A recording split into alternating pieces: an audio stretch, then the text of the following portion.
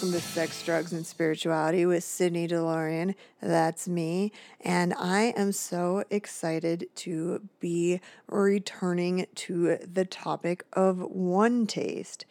Back in, I want to say 2017, when the show was still called Submonche and Shu was my co-host, we did an episode about one taste. She had discovered this orgasmic meditation cult.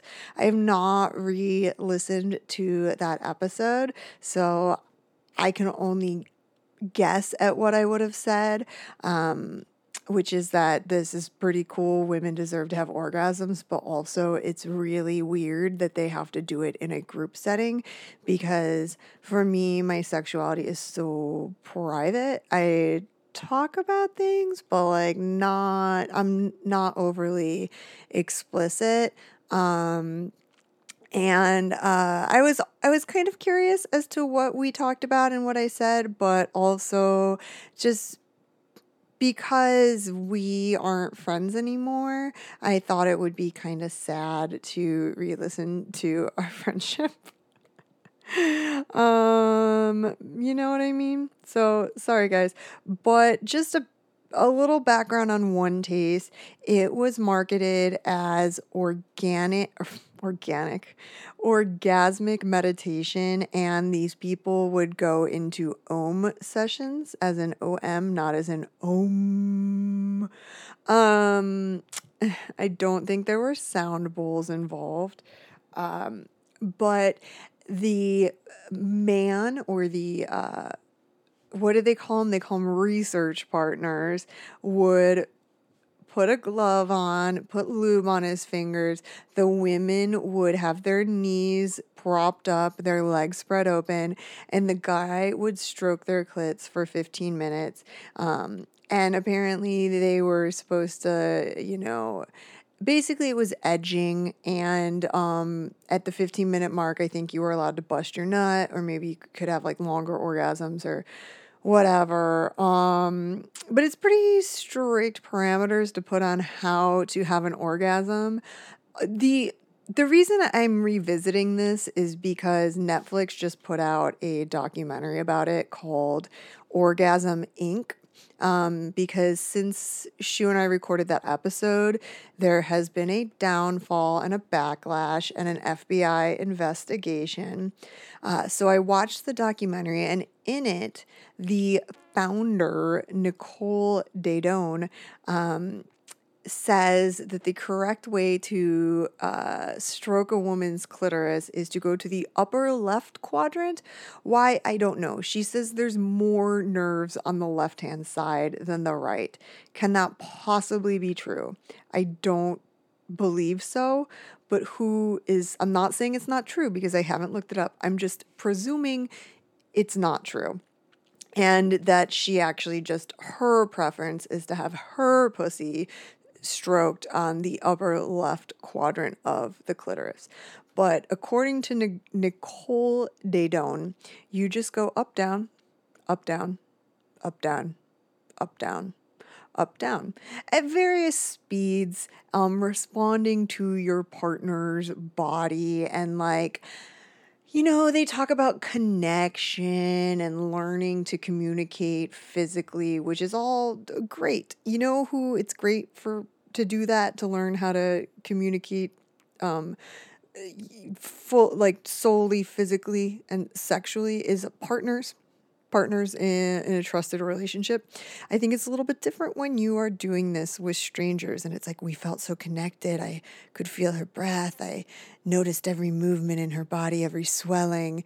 And the man, or the research partner, is supposed to describe to her what is happening. Like, oh, your pussy lips are swelling with blood, you're getting so turned on. Like, they're supposed to describe what the woman's pussy is doing. Really connect to her, observe the pussy, describe the pussy, which again, not necessarily a bad thing in terms of women becoming comfortable with their sexuality, but again, probably better with a trusted partner if you have sexual issues, if you have sexual trauma, if you are healing from some sort of experience, it is, I think like I can feel wind. I can hear wind passing by my microphone. I don't know what's happening. I'm using a different microphone setup, and it sounds good to me, but then I'll hear like blusters from my ceiling fan, which I can't get up and turn off because the dog is asleep in my lap after having an anxiety attack because I was gone for a couple hours. Sorry about it. But, anyways, if you are healing from sexual trauma, emotional trauma, physical trauma, maybe you gave birth, maybe you had a C-section, maybe you had multiple endometriosis surgeries, you had something happen that detached you from your physicality, your sexual organs became associated with a place of physical or mental pain. I think a sexual reawakening is probably great for you.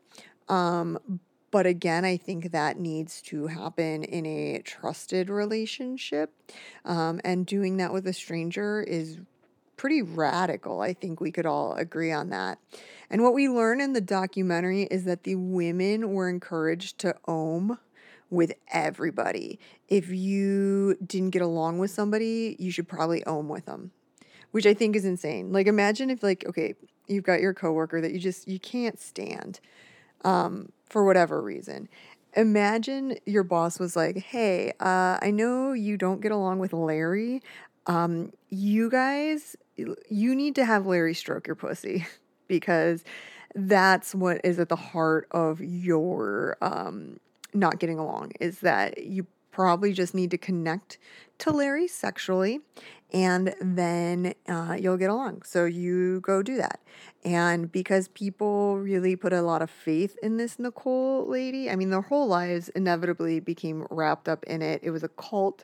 They were all living together. Most of them were working for the company, being underpaid, less than minimum wage, no overtime, whatever.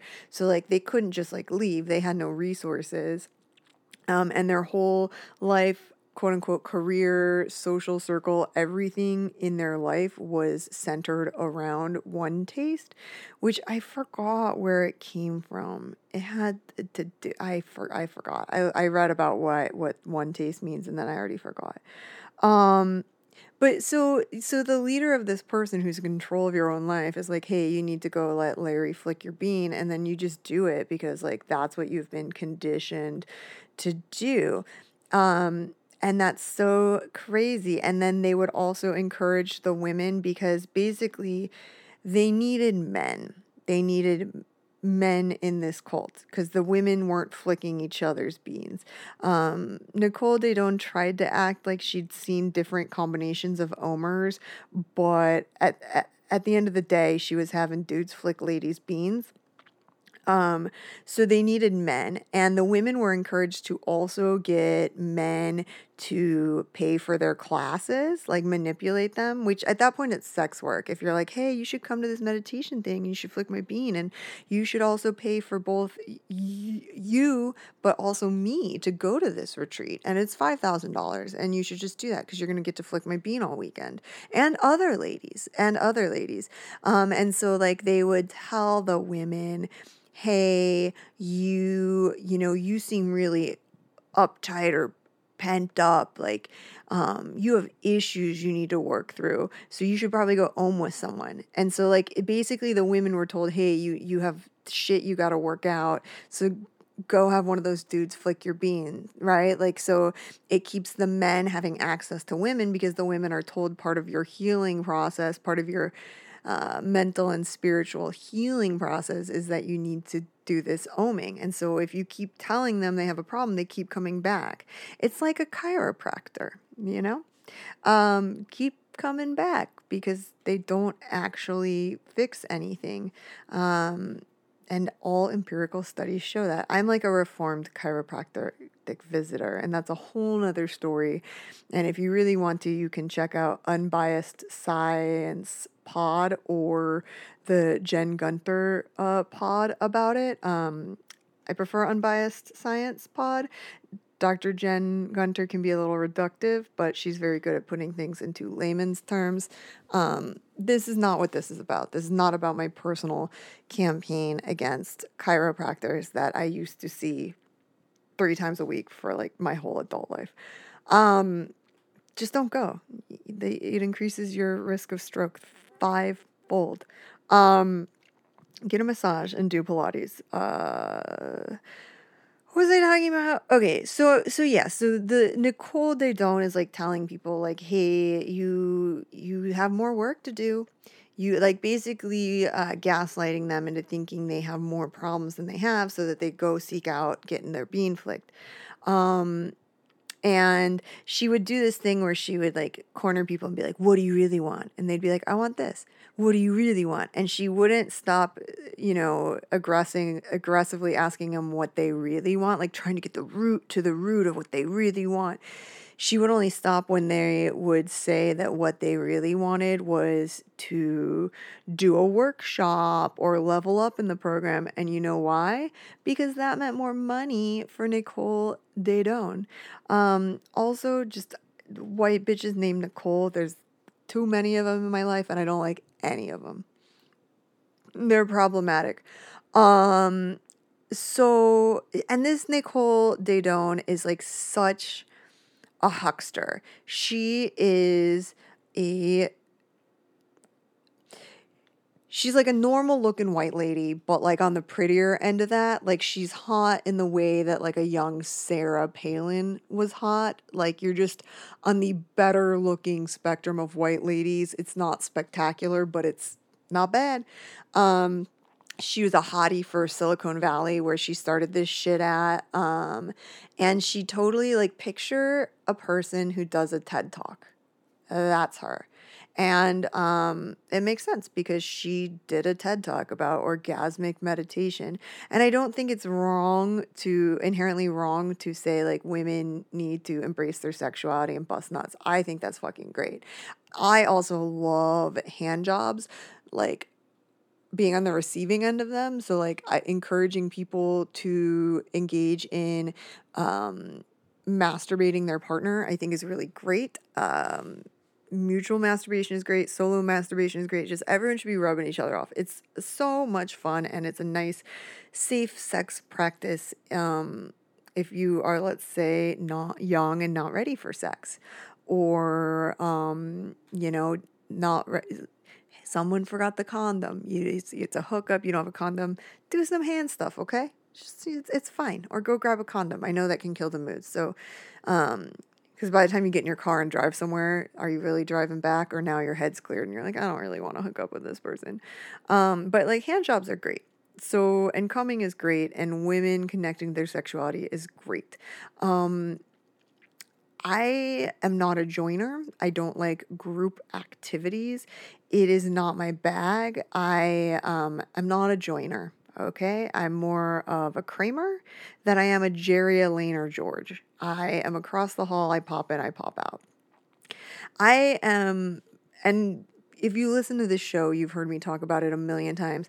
I'm actually very uncomfortable in situations where people seem too bonded, whether it be church, let's see, jujitsu, Pilates studios. Like I actually am made very uneasy about that. If I don't want to talk to or text the person that I'm dating every day, let alone throughout the day. So the idea of doing that with a group of people it's annoying to me and also weird. Like I don't participate in group threads. If you start a group chat, I'm putting it on do not disturb and I'm barely fucking checking that shit. Which is why I don't have Discord on my phone and I haven't logged into the Sex, Drugs, and Spirituality Discord in forever because there were only like 5 of us in that room. Let's be real. And I'm just not great at that. I'm not great at group activities. And it's, yeah, like I said, my intimate partner, I don't want to talk to every day, let alone throughout the day. I have never understood couples that do that. Like, I really don't. I think it's maybe different if you have kids and you are communicating about, are you picking this dude up from soccer or am I? Like, I get that. I'm not an idiot. Like, my autism doesn't run that deep that I don't understand. There are things that you need to communicate about throughout the day, but just about like normal shit, like, oh, my boss said this, or there's a new directive at work that we have to do this, or like whatever. I, like literally everyone I know feels the need to tell their spouse that. Like their spouse understands their work dynamics, they understand everyone at their job. They like something new happens, there's like a new campaign being launched and they fucking tell their partner while their partner's at work, which it's like number one, has anything happened to you that you don't have to immediately tell somebody else?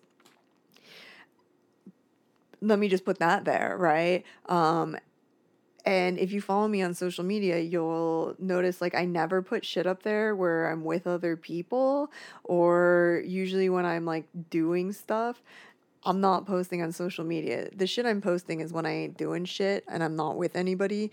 I'm just like, here's my dog, here's me cleaning up shit in a bathroom at work or whatever, because um I don't I'm not like I don't feel the need to instantly communicate with the whole world about everything. And I that is so hypocritical coming from someone with a podcast who tells all my secrets behind a Patreon paywall. Sex, drugs, and patreon.com/sex, drugs, and spirituality. I'm not even, I'm in a weird mood tonight. I think I'm recording because I got out of class almost 3 hours early.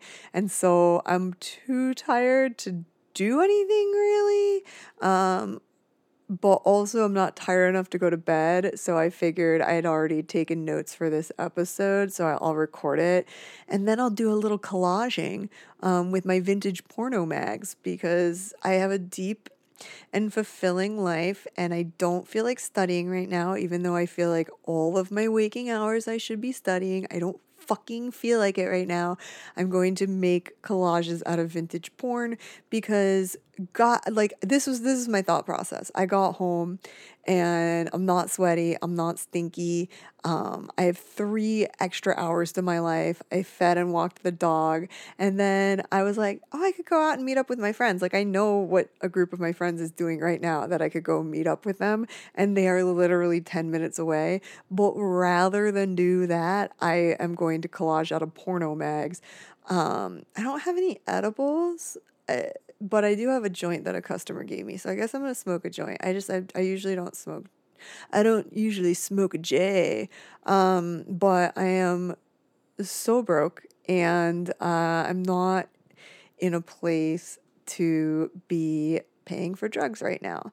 Um, just listen, don't don't God forbid I space anything out in life. I just feel like life is too short and I want to do everything.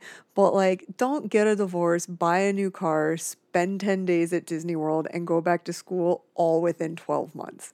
Don't do that. It's a lot and it will it's almost like I don't want to have money. Like right when I finally was like making good money and my health was on track, so my medical expenses started to go down. It was like right when I had like I was financially stable. I was like, let's blow it all up. Let's live a little. I could go out and party, or I could just blow up my finances because I want adventure, i.e., like I had to buy a car to get around and travel in because my car was a dangerous piece of shit. And like I had to go to Disney World and I had to go back to school all at once. Um, Life is short, man. I'm telling you, like the distance from 15 to 25 is 10 times as long as the distance from 25 to 35. It just like it speeds up. And I think I spent a lot of time in my life thinking I could save things for tomorrow. Like this will always be there. You can start your career tomorrow. You can start this tomorrow. And I just kept thinking like I have time to do everything. Like I'm going to collect a degree in every one of my interests and then I'll get serious about my career. Ask me how that's working while I'm bartending. So ask me how that's working with my little fucking portable file, a folder full of diplomas, because I just was like, I just want to do all the things and then I'll get serious.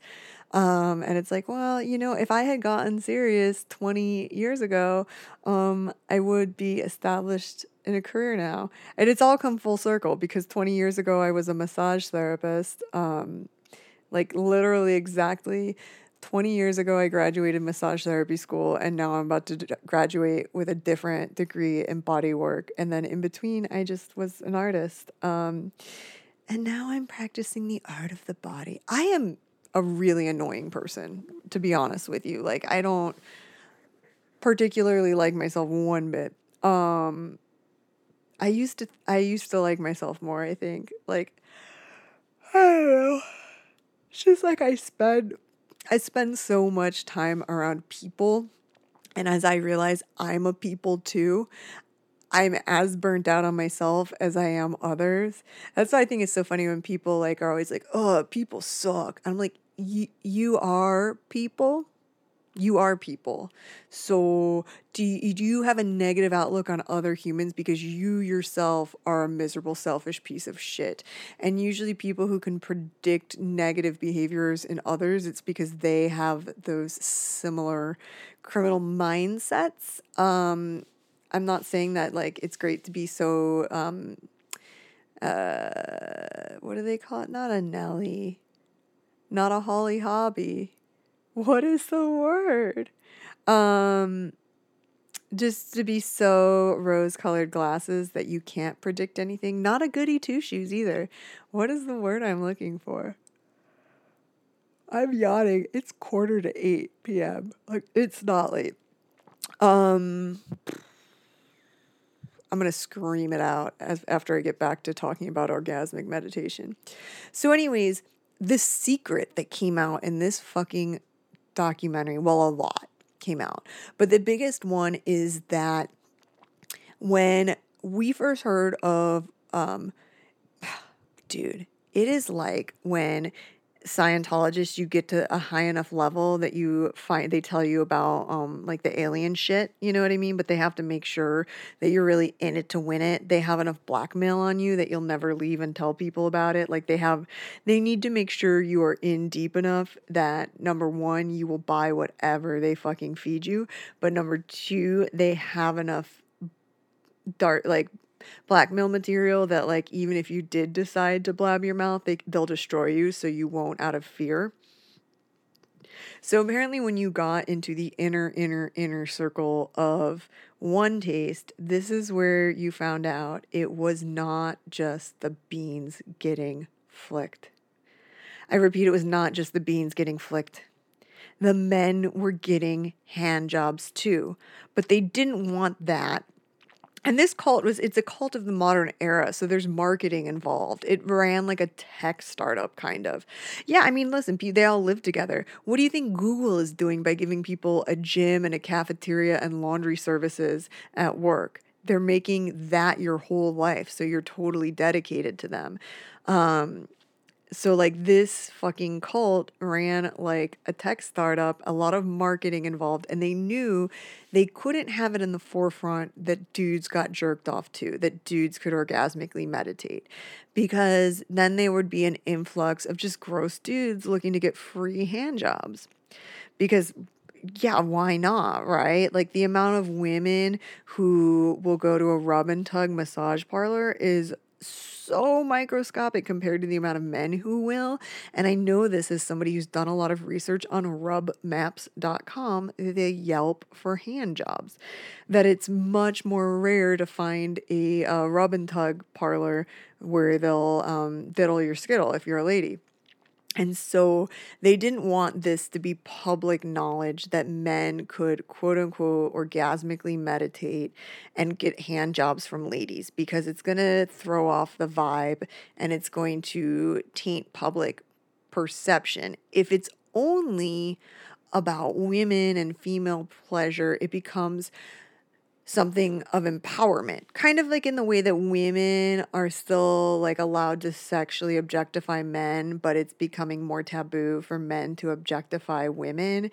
And it's just that role reversal that comes before things become more equal. Look at the history of America, politics, and culture in terms of sex and race and disability, where, there's always like the people who are like, why do I have to hear so much about these goddamn queers? It's like, well, because like it's been awful for them for forever.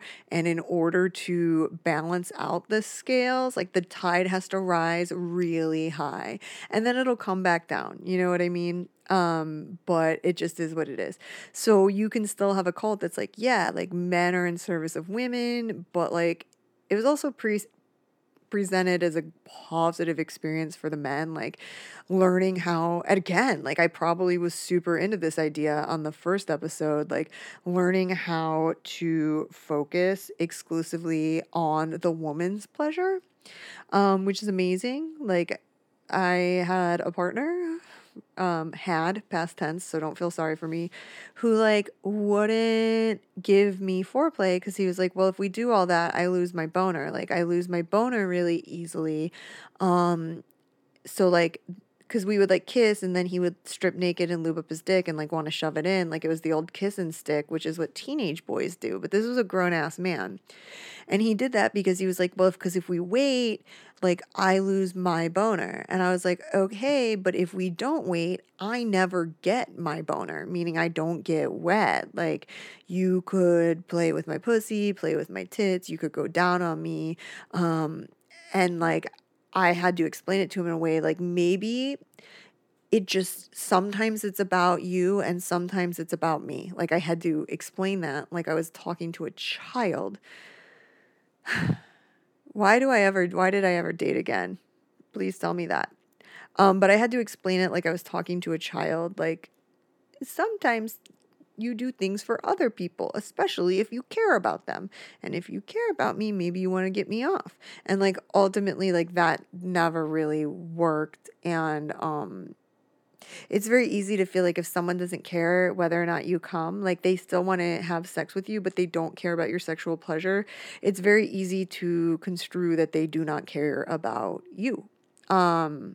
Because if your sexual pleasure is part of you and your life and your desire, and there's only within a monogamous relationship, there's only one person you can turn to have those desires fulfilled, and they are refusing to do that. It's very easy to be like, well, you don't care about me. Like, because if I went and had somebody else do this for me, I would be the bad person because that's cheating, but you won't do it. So like, and it's very like in that way, sex is so weird because it's like pretty much anything else in life, it's okay to seek servicing outside of the home, right? I don't expect my partner to be able to massage me or serve as a personal trainer for me or cut my hair or like anything. Like I really don't. When I woke up today, my boyfriend was already gone and it was because he went to get me breakfast. And that was amazing. But if he didn't get me breakfast, I'm allowed to go get my own, right? But if you have a partner who doesn't get you off, you're not allowed to, if it's a monogamous relationship, you're not allowed to go get that done outside of the home. So anyways, I think, in a way it's like, okay, this is really cool. Like it's men focusing on female sexual pleasure, and the men interviewed were like, I feel like I really grew. It's really nerdy, cucky type men who are like nervous around girls, didn't know how to get girls off, like whatever. And like obviously this provided a safe space for them to learn how to pleasure a woman. And that's a very useful skill for a man that will give him a lot of confidence.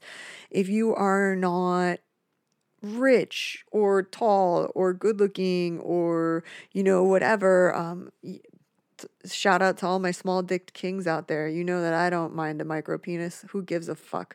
But like if you are insecure about those things, but you learn how to flick a bean, you learn how to lick a bean. Like if you know how to get a woman off, then like it gives you a certain stride in your step and confidence when then approaching women romantically.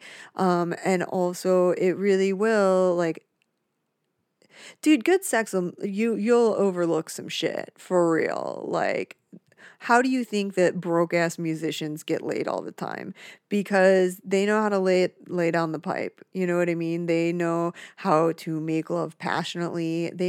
Here's the thing about most musicians. They fuck everyone like you are in love, like passionate love. They're very passionate love makers. They're very passionate people. And so if you have sex with one, it's very easy to think like they're in love with me and I'm in love with them. But the thing is, like, the next night they'll do that to someone else and they'll have all of y'all paying their bills. This is where I get comments like, the host of this show is number one, annoying, number two, talks about herself, and number three, has a bias against musicians. I said what I said. So anyways, they put on the forefront this female empowerment shit about getting your bean flicked. And then if you made it to the inner circle and were trusted, that's when you found out that you also got tug jobs. And like the Nicole Daedone would sometimes like go in and tug you off herself and like hold you like a baby and tug the dudes off. And one of the dudes was like, yeah, as it was happening, like it felt really good and it felt really special. And I also like was very aware of the fact that she was imprinting herself on me as though I were her mother in this like new awakening that I was going through. And these people who do this, like, well, I think that they know what they're doing, but also I think that no one sets out to be like, I am evil. Like, they think they're do-gooders, right? Like, I'm helping people bust nuts. I'm helping people deal with trauma. I happen to be getting insanely rich off of it. No big. And so, but yeah, like that is a way to be like, oh my God, this lady who's so famous and rich and at the head of this company tugged me off. Like, I must be special because Nicole Daedone jerked my penis. Oh God, I'm so glad like I'm not that way. Like, I never feel fucking smiled upon. I did make Big Frida some custom fanny packs that I brought to her at a concert in 2013 and had her security give to her, and she came back into the venue to thank me and give me a hug, and that did feel really special. But just because I was like, you're a really good person and like I wanted to do something nice for you and I was not expecting reciprocation, and the fact that you went out of your way to say thank you to me, it was like really special. I didn't think that I was blessed. You know what I mean? But maybe she got me off. This new thing, like this new mic sounds really good and has less room noise, but it really picks up the breath sounds a lot. So I apologize. I'll get a muffler for it. I'll get a mic Merkin to muffle the sound. So anyways, dudes get hand jobs, whatever. And then Nicole wants to do a performance in front of investors, Silicon Valley investors, high ticket. And okay, I should say also in terms of money, like she's having people pay for these classes, Scientology style, like people are getting into 5-figure debts. They're taking out credit cards, they're taking out loans, like they're destroying themselves financially in order to pay for courses because they think that that is a path to betterment and it's what everyone around them is doing. And it's so funny because I love learning and I love school, but like also if all the people I graduated, like I'm in a small program right now, there's 11 of us in this graduating class. If all of us decided to then go to like the next school together and like then we just spend the next year we're all in a different school together that's costing us 10 grand and then the next one and the next one, it starts to like bleed of culty, right? If you're doing it together. If I finish this program and decide that I want to go get advanced training in scoliosis management, like that would be one thing. But if we all do it together and if you try to say no and people are like, but come on, we're all going to go spend a month in California learning how to work with people with scoliosis. Everyone else is doing it. I'm like, whoa, whoa, whoa, whoa, whoa. You know what I mean? Like, let's diverge. Okay. We don't need to all do all the same things. And then I'm jealous because, like, well, so and so did this advanced program. Like, there's an annual Pilates retreat that's like 10 grand to go to, and it's held near the vacation home of Joseph Pilates, the inventor of Pilates, go fig. But it's like held near his vacation home, and it's insanely expensive. And all these people come from around the world. And I don't doubt that there are continuing education classes and opportunities to meet people who do work that you admire. But the idea of like spending $10,000 to go do Pilates in a field with other people, it's a little weird to me. I'm gonna be honest. It's weird. Conferences are fucking weird. And if you are all in mentally on them, that makes you even weirder, right? Like if if you're a little kid and your parents send you to fat camp for the summer and not once do you try to eat cheap food, like you're all in, you're like, losing weight is everything. I just want to lose weight. I just want to exercise. And you don't eat like one cupcake all damn summer because you're so dedicated to the cause. I think that's problematic. I think being totally focused on anything in life or devoted to anything in entirety where it dominates your whole life. It's your work, it's your social circle, it's all this stuff. It is kind of weird. And don't take my advice on anything. I don't have a lot of friends. All the women in my program will be like meeting up. Like I feel like they interact with each other more than I interact with them, and they like will get together and do things. And um ultimately my work schedule drives a wedge between me and other people, especially normies. But like even if I have a day off, like I don't have money to go get brunch. And I probably just want to be alone because I've spent all week around people. So like I don't know. I don't know how to bond. I don't know how to build relationships. I don't know how to do any of it. And I think about it sometimes, like my poor fucking boyfriend, and the only reason that he thinks that we are in a great relationship is number one, I'm super hot and horny. And I am independent and like I'm a really admirable woman, but in terms of a relationship, I don't think I give a lot emotionally. To the relationship. And the only reason that he is happy with the crumbs I give him is like he was in a really, really badly abusive relationship before me for 10 years.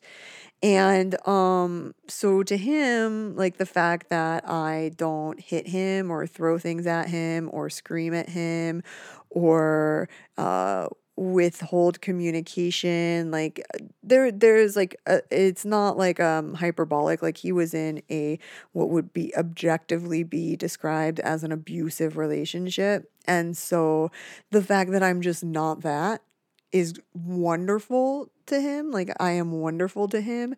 However, if he were a less broken person, he might realize like, oh, like she openly says she never wants to live together. She doesn't want to be a parent to my like or a step parent to my children. Like she openly says all of these things that she is not into that are part of normal relationships. I discuss my desire to move out of state independent from him, like all of these things, you know what I mean? Which are not things that normal people in traditional relationships do. But because I'm not abusive to him, I am a saint. And like that, I guess that kind of works, right? Because um, I'm straightforward about where I'm at. I don't pretend that I have more to give than I do. And like I said, I'm hot, I'm independent, I'm horny.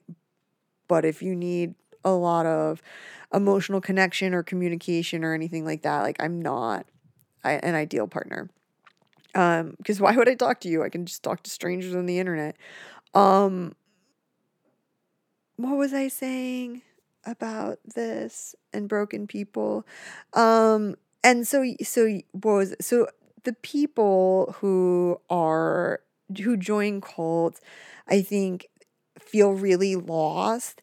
And it just reminds me of, so I read Helter Skelter when I was 14 or 15, which it turns out that Helter Skelter, which is a book written by Vincent Bugliosi about the Manson murders. He was the prosecuting attorney, and it's a very well written true crime book. But I would almost call it a true crime novel because it turns out most of what he said wasn't true, and he was a huckster. And you can read Chaos by Tom O'Neill, which I gave my copy away, but I might buy it digitally. It is such a thrilling book if you are into anything cults, government conspiracy, FBI, California in the 60s. Like, it's really fascinating. But I digress.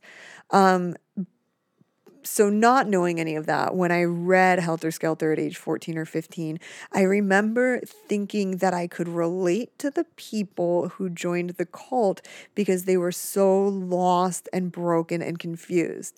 And I remember being drunk at a house party and my mom called to check in on me, and I answered the phone for whatever reason, because it's pre-cell phones. I am elderly.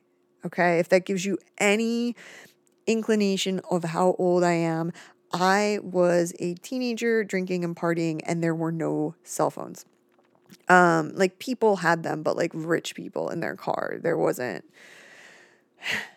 Oh my God, the ADD on this one. So anyways, I remember my mom called and I like was just so wasted and I started crying and I was like, "Mom, like, what's wrong with me? I can relate to these people. Like, I understand what it means to be so lost and scared and confused."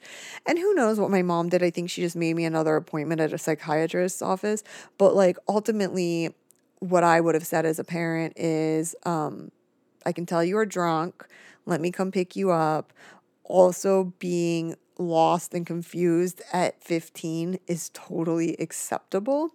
What I never understand about these cult documentaries is before you develop a sense of self, before you heal from trauma, before yada, yada, yada, I understand people have deficits in their life where they feel lost. They seek guidance. When I joined the military, this is where people start saying I have a fake life history. When I joined the military,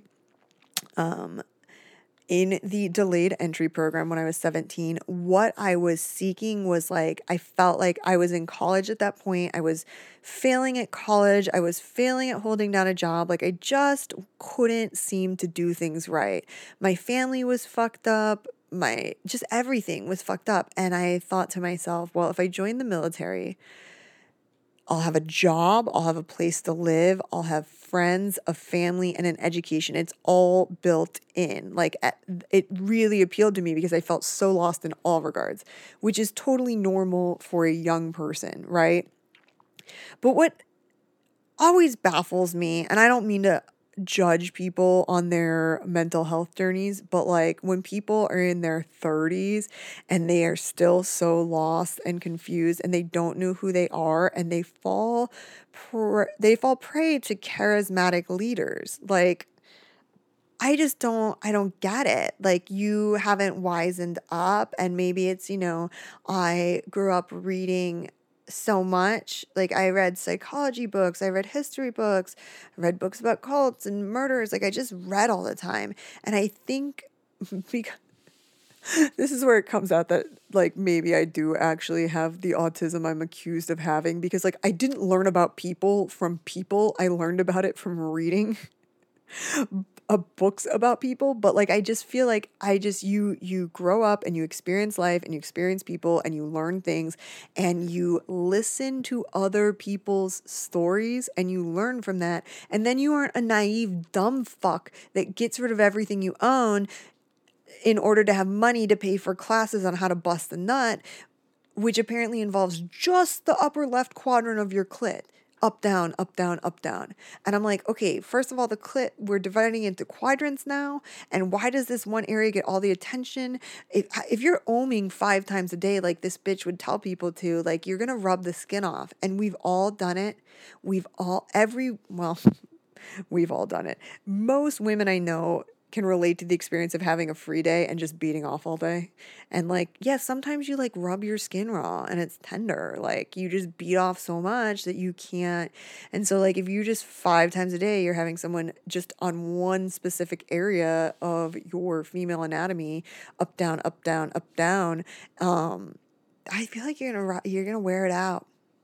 But Nicole, that's how Nicole came. So that's how she thinks everybody comes.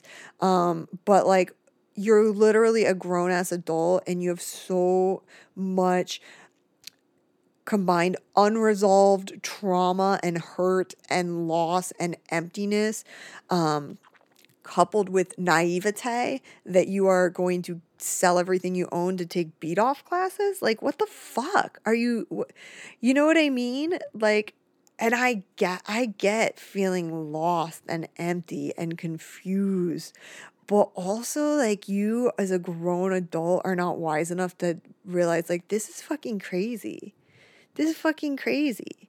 Like, you think that you're a revolutionary because you're getting an orgasm from a stranger in a room full of other women. You're all coming together because it's 15 minutes. It's so regulated too. That's the weird thing.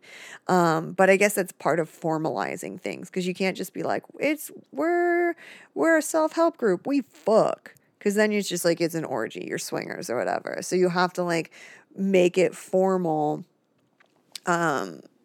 So it seems to have some legitimacy. Okay, so I didn't even get to the point about her. Okay, like 20 minutes ago, I talked about how she was going to do a special performance for investors where Nicole Daedone herself was going to ohm in front of an audience.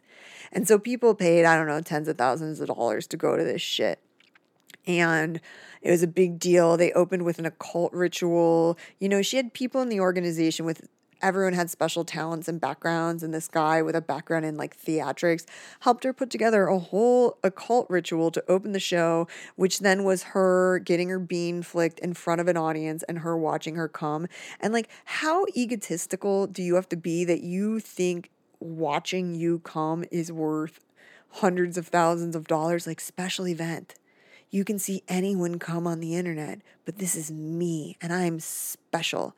This is why you can't let white bitches get too powerful. That was real sexist. I'm like, you got to keep them a little bit down. But also, do you understand the ego and the scariness of a white bitch who thinks she understands health and wellness? It's not good. It's not good. So she comes in front of all these investors, and that is, I think, problematic, but also good for her for getting money. Like, if I was a famous enough podcaster that people would pay $500 for a Polaroid of my asshole, you better fucking believe I'd be selling like autographed Polaroids of my fucking asshole. I don't want to work as hard as I work, man. Like 10, 11-hour shifts of bartending in a crowded bar, and I still don't have a savings account. Like, not complaining because this isn't a victim story. Speaking of victim stories, Nicole Daedone believed that there was no such thing as a victim. And the only way to fight back against rape was to accept it and welcome it. Okay, so like if you're being raped, you need to lean into it and find the pleasure in it. She also believed that women were raped or beaten because their body was asking for that. And so like this one woman who in the documentary tells her sister's story, and I looked it up for further details. Basically, these two sisters were raised together in an sexually abusive home. And one of them found her way to One Taste because she was a victim of childhood sexual assault. So she had obviously a lot of sexual problems. And when she would be beaten by her boyfriend or sexually assaulted, she was told by Nicole and others in the organization, well, your body was asking for it. Like, that's what you're trained to want. You were trained to want that, and your body was asking for that. So you can't blame the perpetrator of the abuse because you were asking for it, which is so insane. Like, she says at one point, Nicole's like, I'm going to get shirts made that say, I got raped and all I got was a victim story. like making fun of it, like laughing at sexual abuse and saying that people, it's like, oh, you get raped and then you just, that becomes your identity. And people like to tell their victim story and think of themselves as a victim. Well, like, guess what? If you're victimized by a crime, you are a victim. Like if your house is robbed, you're a victim of robbery. I've been hit by twice by drunk drivers in my life and had cars totaled, and I was a victim of that drunk driver. Do you understand? You are a victim. If someone rapes you and murders you, you are a victim of that crime. You're fucking dead. The idea that she's like, well, people want this, and you just need to learn how to like it. And it comes out that Nicole Daedone was a former high-end escort, and she's very open about it. And she talks about having a client who has a strangling fascination, and how to pleasure that client, she just needed to relax and let him do it. Just let him strangle her. Not be scared of it, not set up parameters, not have a safe word, any of the stuff that happens in safe sexual practices. Like, sometimes it's like, man, sex workers and like BDSM people are so much more ahead of the layman in terms of like setting ground rules beforehand, like having open sexual communication.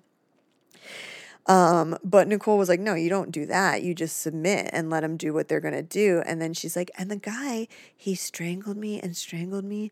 And then he just broke down crying because he was just a little baby inside. He was just a little sweet baby. And that's what men are, is they're just these sweet babies inside of beasts. And it's like, he probably broke down crying because he had like an obsession with wanting to strangle a woman to death, and then he didn't go through with it, and then he felt scared of himself, like, oh my god, I'm capable of killing someone, and I want to, and I don't want to, but I want to, you know what I mean? It's like me with cookies. Like, I don't want to eat a whole box of cookies, but I want to, but I don't want to. And then if I eat all of the cookies and there's only like 5 left and I throw them away and I start crying because it's like, I have it in me to eat that whole box of cookies, and who does that? Sydney DeLorean brings everything back to her, including rape, sexual assault, and murder. She relates it to her own unhealthy relationship with food. So yeah, I just couldn't believe that she's very excusatory of like men. And this is like the same thing that happened in NXIVM, where it's like, well, men, you have to submit to men, you have to be obedient to men. And why does it, like, every religion, like, it's in the second John, the second, I forget, it's been a long time since I left the church, but like one of the determining factors in me after being raised super religious and leaving was like things about, you have to be submissive to your husband. And even if your husband isn't submissive to God, you have to listen to him. And it was like, I was like, wait, what? What's all this submissive stuff? No, thank you.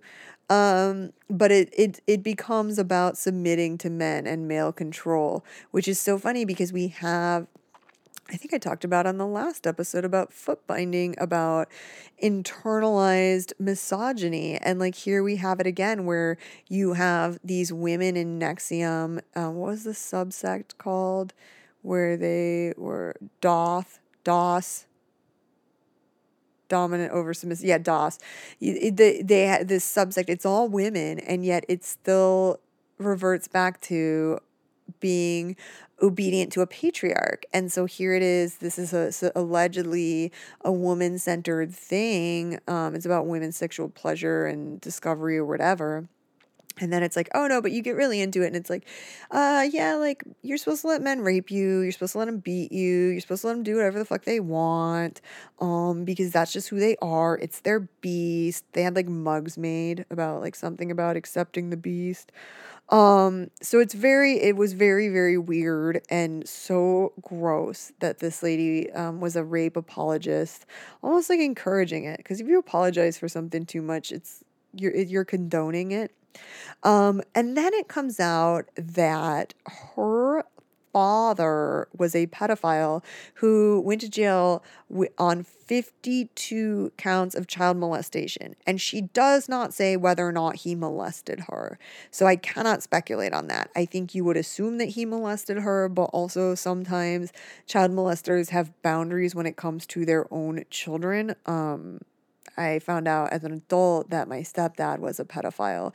And then it made sense about when he used to get drunk and be like, I was a good parent. I never molested you. And I thought it was a really off-color joke. And then finding out that he was a pedophile, I'm like, oh yeah, that was like really hard for him. He was super protective about me being around other adult men because he thought everyone wanted to molest me. Which, whatever, be vigilant. But also, he probably thought everyone wanted to molest me because he was a child molester.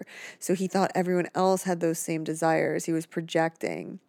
So, like, I guess based on my firsthand personal experience, you can be raised by a pedophile who does not molest you and only does things outside of the home or tries to control it or whatever.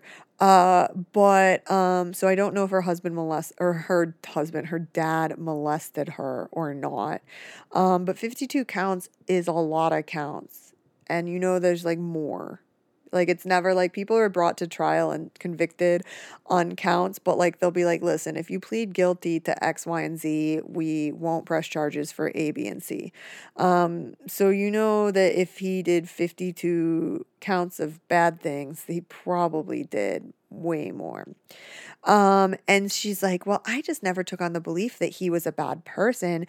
It's just that he was too expansive for this dimension. Do you want to throw up? Do you want to murder this woman? Do you want to murder this woman? I want to murder her. Not only is she a rape apologist, she is a pedophile apologist. And I think the one thing that everyone can agree on is that pedophilia is so wrong. Like, it's so wrong.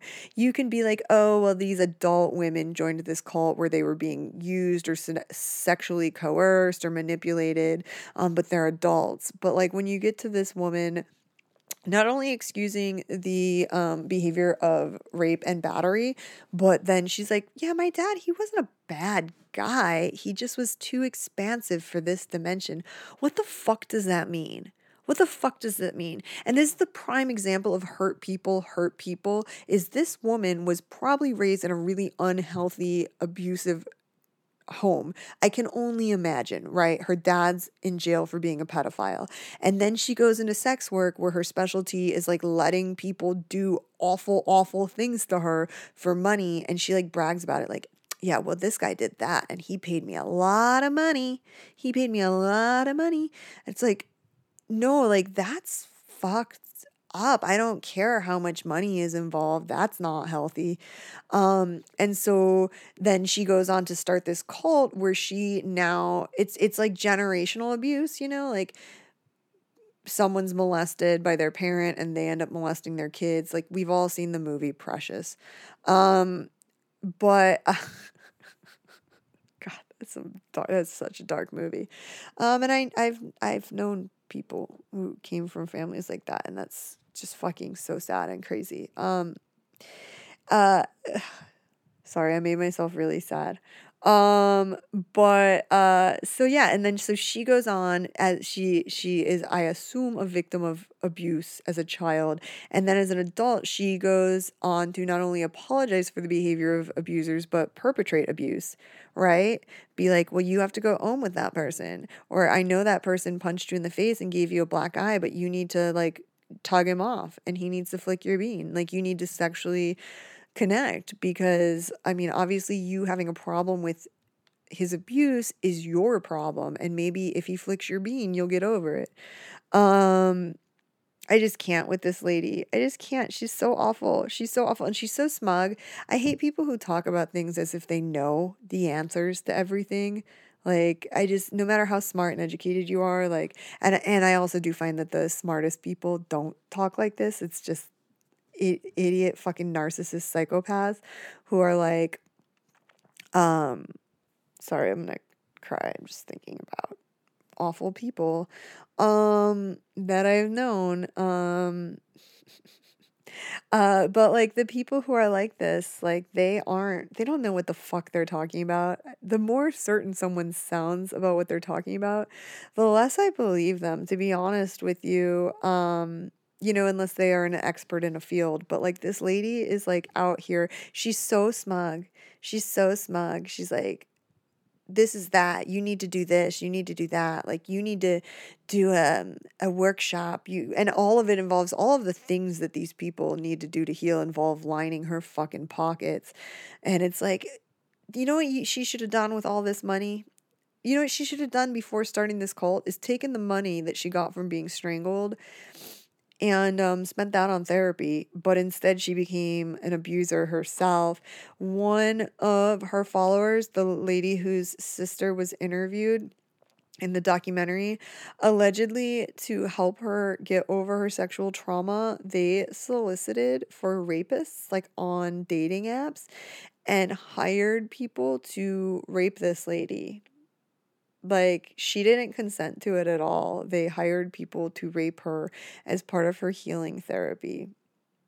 Just like let that sink in. This is why you will never find me hanging out and living where I work. I love strong dividing lines.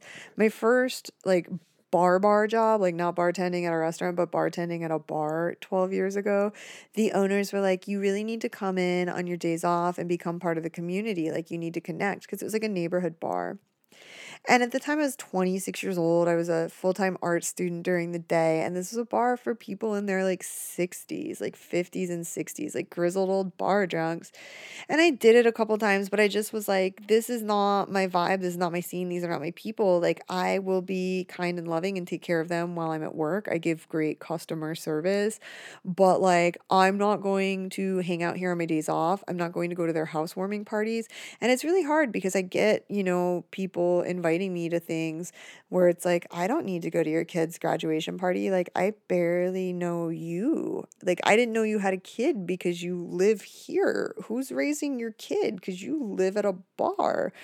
And so I just am very strict. I have a strict separation of things. Like, I would never, like I've had when I was, before I moved in with Zach, and then after we broke up, like I would have people be like, who are bar regulars and they live in the neighborhood behind the bar, and they, would say, I have a room for rent or I have a back house for rent. And I just was like, I don't really, sometimes when I'm broke, I'm like, man, I'd be saving $700-800 a month if I had moved in with that person. But also then I'd be living with, you know what I mean? I would feel like I never left work. I've been pretty open about how I don't like, I live right down the street from my work now. Like, I'm about 10 minutes, and I used to live 40 minutes away.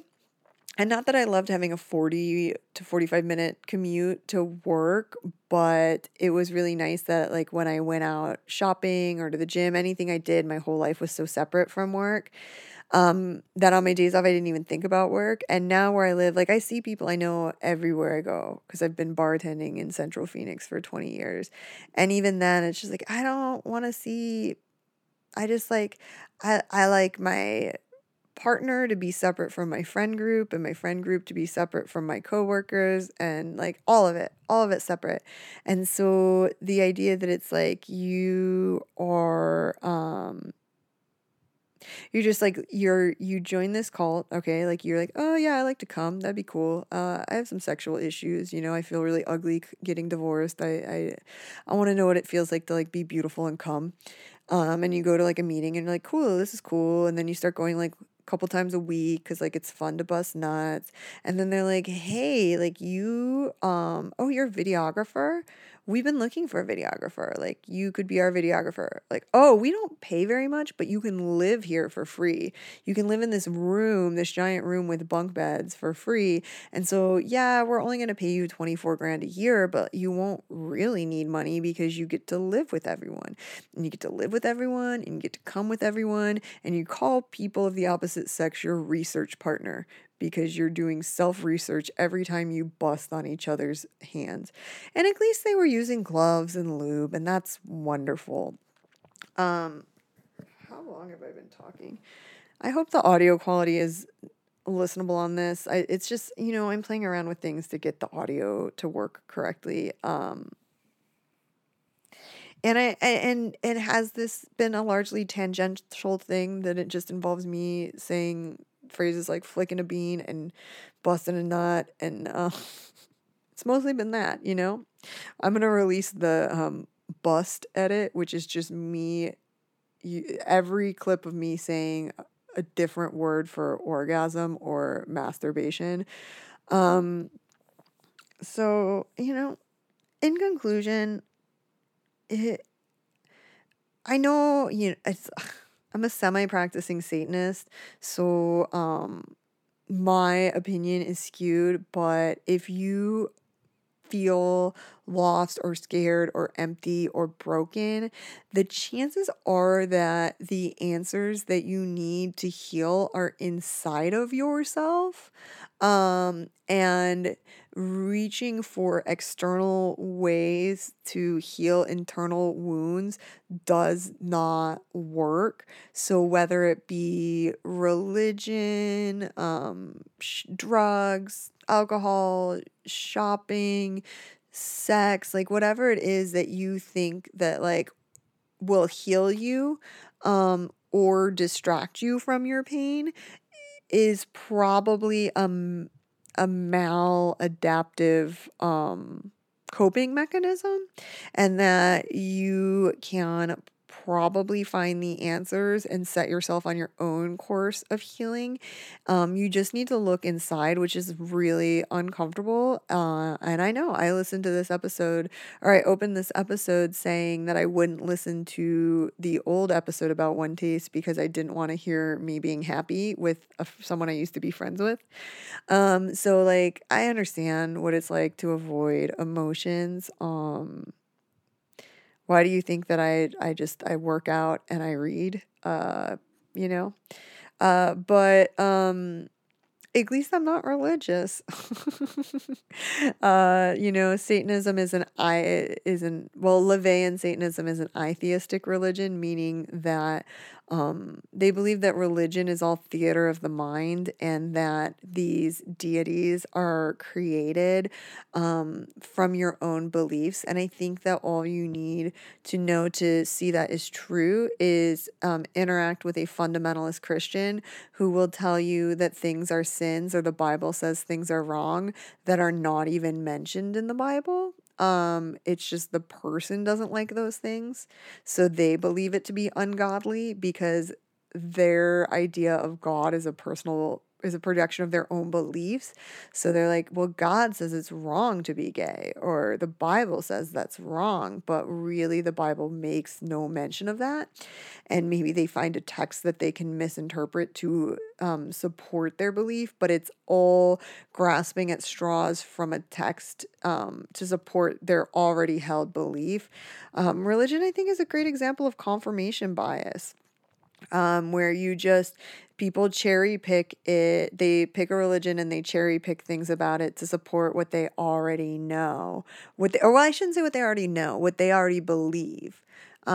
Because people, to them, like, it's a lot of people, like, they know things. To them, it is a truth, even though to others it is subjective. Sorry. Maybe I should fucking stop recording and smoke a joint. But yeah, so I just think that's very interesting, and that if you have trouble seeing inside yourself, do some psychedelics. Go back to the archives and listen to my episodes about MDMA or psilocybin or LSD, because those are tools that either alone, if you're an advanced person, if you have experience with meditation, or in a clinical setting or in a safe setting with a guide, those are tools that can help you look inside yourself and learn the uncomfortable truths that you are avoiding. Right now, I think that I'm not in a position to reveal certain truths to myself, and I need, because here's the thing. Here's why we deny ourselves, why we avoid things.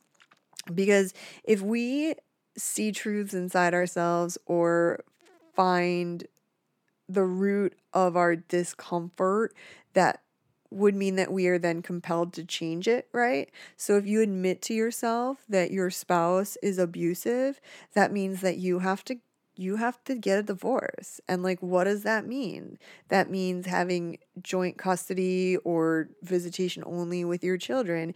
It means being financially less stable. It means figuring out how the fuck to pay for a divorce. It means so many things. Like, you have to separate your finances and your living situation and just everything from another human being, and that is difficult and messy. And on the other side of it, your quality of life might be lower. And I'm saying this while looking into a mirror at myself, right? Is that coming to the realization that my last relationship was not a happy place to be. It was a comfortable place to be, but I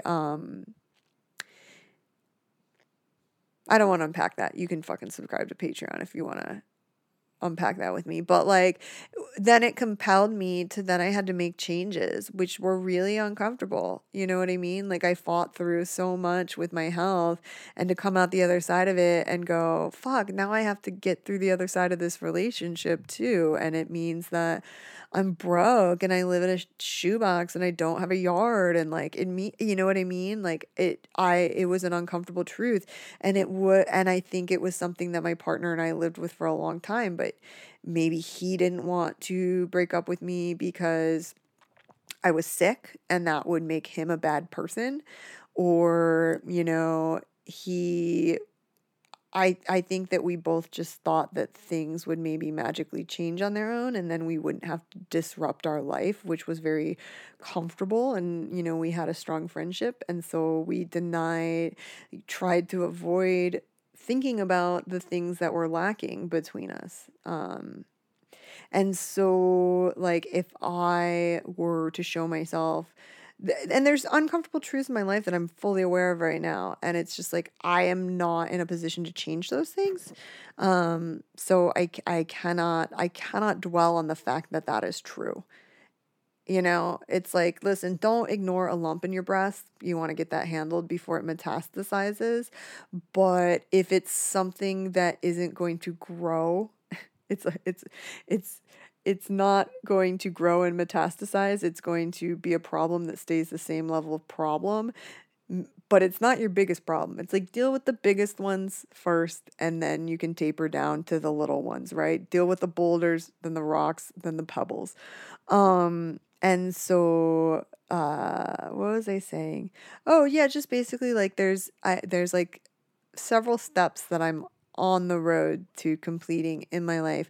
And when those things are done and I am in a position to come face to face with the uncomfortable things in my life, the things that I don't like, that do need to change, the patterns that I'm in, like, when I am in a place to deal with those, I am going to the desert and I'm taking so many fucking mushrooms on a solo camping trip, maybe with a friend. And I am going to unravel all of that because I will be in a position to deal with it. Right now, I'm not. Right now, if I start unraveling things, it's just, I'm going to have a mess. I'm going to be tripping over yarns.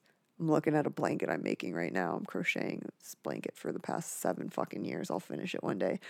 But like, do you understand? If I were to unravel that and I don't have time to roll it up neatly in a ball, I'm just gonna be tripping over all this yarn.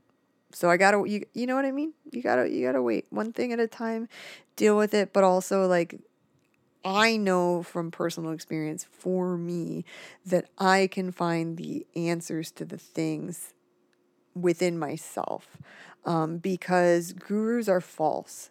The idea of putting anyone on a pedestal is so fucked up. the idea of worshiping another human being is insane. When you watch these documentaries like the Bikram one or whatever, and you're like, yeah, he's just a person. And then a person given power will exploit it. They just will. It just happens. Maybe they all don't, but it seems like if the cookie's in front of me, I'm going to eat it.